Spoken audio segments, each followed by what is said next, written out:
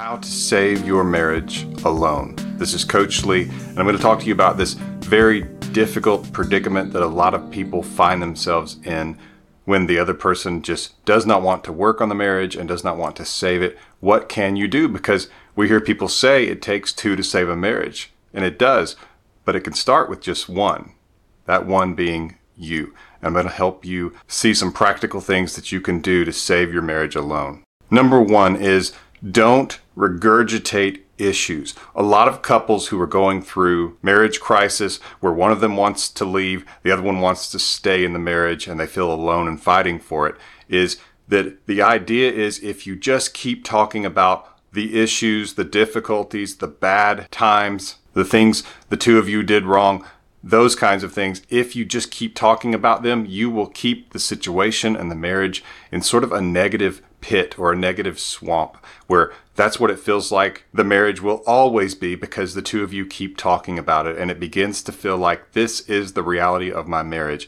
all this negativity. When one of the best things you can do is to leave the past as buried as possible.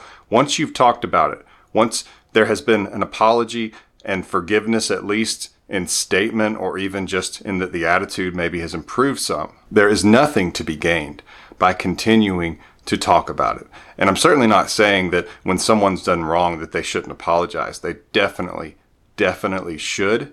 And it should be more than once, usually 2 or 3 times. But once that's happened, you only begin to create a situation of diminishing returns when you keep bringing it up. Sure, your marriage has issues. There are things in the past that both of you wish you could take back or you could do differently, or you wish that you could stop certain bad habits, and you probably made effort in that area. But one of the best things you can do, instead of just focusing on the issues and how we've got to get this resolved and you did this and I did that, one of the best things you can do, which brings me to the second point, is that you need to focus on the practical positives that you can do. And those would be things like simply having civil conversations where you don't bring up the issues. You talk about the week ahead, you talk about the week behind, you talk about positive memories, you talk about things related to your kids if you have kids. And this is what's going on, and I'm looking forward to this. I'm kind of concerned about that. But the two of you interact as two people who are deciding to move forward, because wouldn't that be great if your spouse could say, you know what, I want to let the past just stay in the past. I'm tired of talking about it. I know we had some difficult times, but I want to move forward. I want to focus on the future with you. Wouldn't it be great if they said that? Well, you can start doing that. You can do that, in fact, without them for a time. And a lot of times this will build up some of the connection and the warmth with them to where they will participate with you. And it just becomes a culture between the two of you where positive things, positive moments are going to get our attention. We are going to let the negatives die. We're going to stop giving them energy by talking about them, by talking to our friends, by talking to each other, anyone about them. We are going to mercifully let them die to where they are no longer part of our relationship and they're not part of our future. The past does not require our attention any longer, but the future sure does. And that should be the attitude, to where now that we have reached this point where apparently these negatives have put us in this situation, at least that might be the claim of your spouse, the best thing you can do is to start creating new positive experiences, new positive exchanges, new memories. All these things are positive. You're trying to replace the old so that they can just stay buried in the past and you can move forward together. That's a lot different than how most people approach it. Most people think they have to exhaust the issues and talk about these negatives, and that's what's going to fix things. But usually a conversation or two, and the two people get it. Both involved understand this person needs to stop doing this. This was bad. And of course, sometimes if it's particularly unloyal, like cheating or unfaithfulness, it will require more apologies. It will require apologies even deep into the future. And in many ways, the rest of your life becomes a bit of an apology in that you are choosing to be the best spouse possible going forward, to make it up to them. And there's nothing wrong with that at all. But as far as the other issues, let them go as best you can. Replace them with positive experiences, even if it's a simple coffee date where you two just have a conversation where there's not any bickering and fighting. The peace part of that is so powerful in terms of giving your spouse something that they want to stay for. Give them a reason to stay. And those are the positive experiences, positive conversations, so that they can look to the future and think it will be positive like this. Give them something to stay for instead of telling them constantly all the reasons that they should leave. And you do that by having continual arguments about the issues. Before I get to number 3, get my free mini course on saving a marriage. Did I say free? Free mini course on saving a marriage. The link is in the description below, or you can go to marriageradio.com. You'll see the marriage tab. Click on that. You'll see the free mini course on saving your marriage. And that link will be in the description below to marriageradio.com. Number 3, determine contact appreciation. And if you've seen my other videos, a lot of them are directed to single people who are in relationships that have broken up, so they're not married. I talk about the no contact rule a lot, and there can be a place for that in marriage crisis. If someone has left you, if there's a lot of animosity, and if they don't appreciate when you contact them. For example, if you contact them and they yell at you and they hang up the phone, or they ignore your texts, or they send you terrible responses where they cuss at you and they're angry and that kind of thing. I've gotten criticism for this, but it's nice to know I can stand on actual observation of it improving things to say that in those situations, when your spouse wants to leave or doesn't want to interact with you and they're being really unreasonable and cruel, it's best to do no contact. To use the no contact rule. It does have a place in marriage crisis.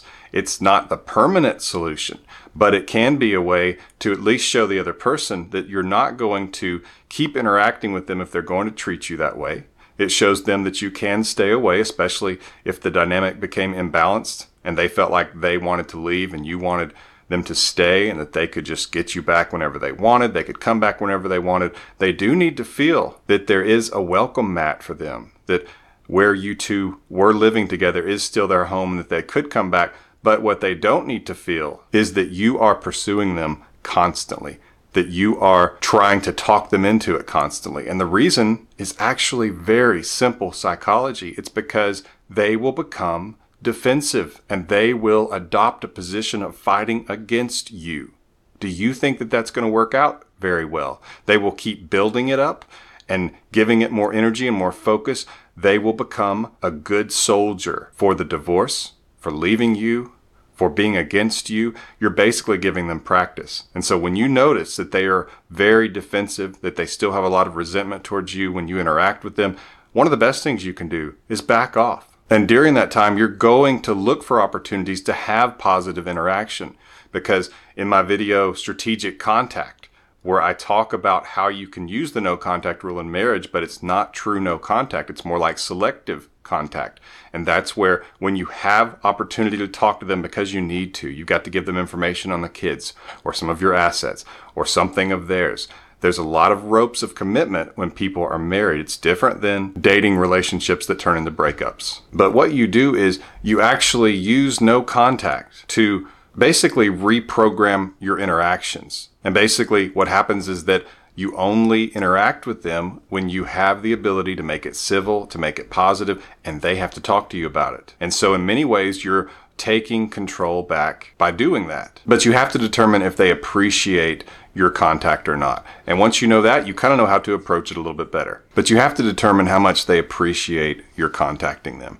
And if they don't, then basically you take back control by selecting when you talk to them and that it can be a positive experience. And that's what you're going for, because over time they will warm up a little bit. They'll soften a little bit because they don't have as many things to be resentful for. They don't have that recent negative where even if they were the one who made it negative, they said terrible things to you or something like that, they can tend to actually blame that on you, like that you deserved it or you caused them to do it. And these are things typically that people with a lot of resentment or borderline personality disorder or even narcissism will think about the other person who they are being terribly rude to or inconsiderate of. But if you are able to only interact with them when you know you can keep it neutral or positive, then you can start to soften them, reframe the way that they look at you, and it can be a positive thing. So it's about knowing if they appreciate your contact or not. Number 4, and some of you are already separated, and so this doesn't apply, and I don't mean to frustrate you, but to those of you who aren't separated, don't do it. The numbers on couples who separate and then divorce are really bad. Most of those couples divorce. There is not a benefit to separating unless one of you is in danger from physical abuse.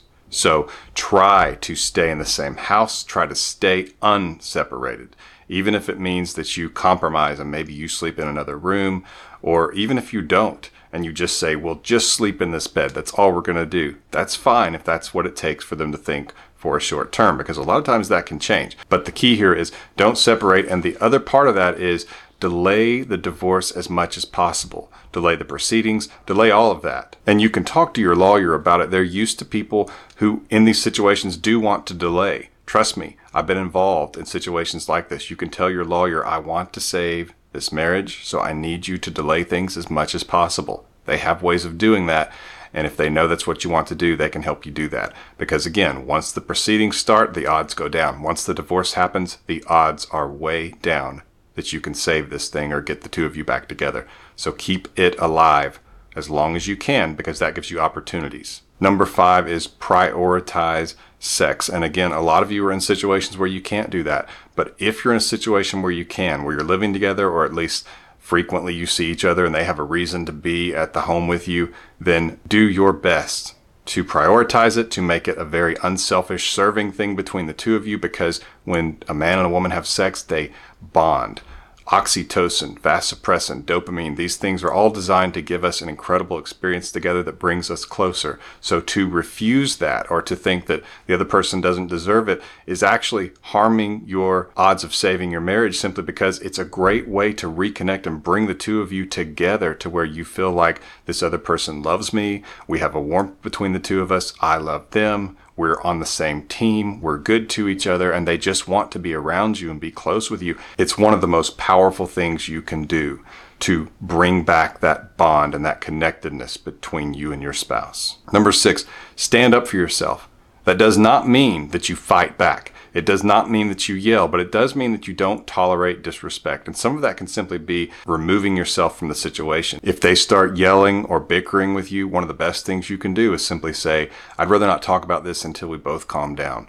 Or I'd rather not talk about this if we're going to yell. Let's just wait till both of us calm down. Or something like that. You want to avoid the yelling and the bickering if at all possible. And you want to make sure that if they're going to be disrespectful or cruel to you, that you demonstrate that you see that that's not appropriate, that that's not how they're going to treat you, that you are not going to engage with them if that's the case, and that you're going to let them know that you won't tolerate that. And yes, it's a challenge for you yourself not to become the rude one in the situation. That's why it's best to keep your voice low and calm, and to simply say, I'd rather talk about this at another time when we're both not so heated.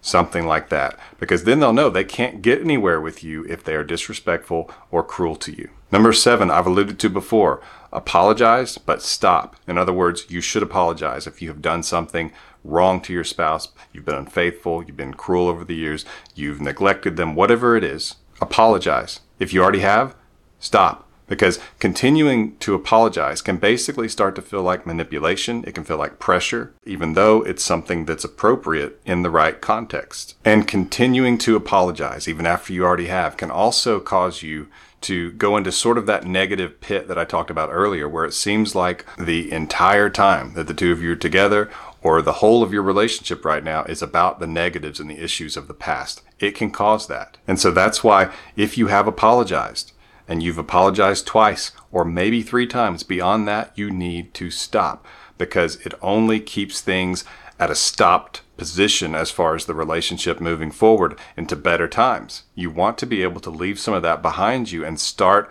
installing some positive experiences, positive memories, positive conversations, things that actually give them a want to. Give them something to stay for. Number 8, this is if you have a family and kids and that kind of thing. Restore family time if possible. That means having family meals. That means watching a movie together as a family, going to church together as a family. Whatever it is you do as a family, try to keep doing it, even if it doesn't feel right, even if it feels awkward.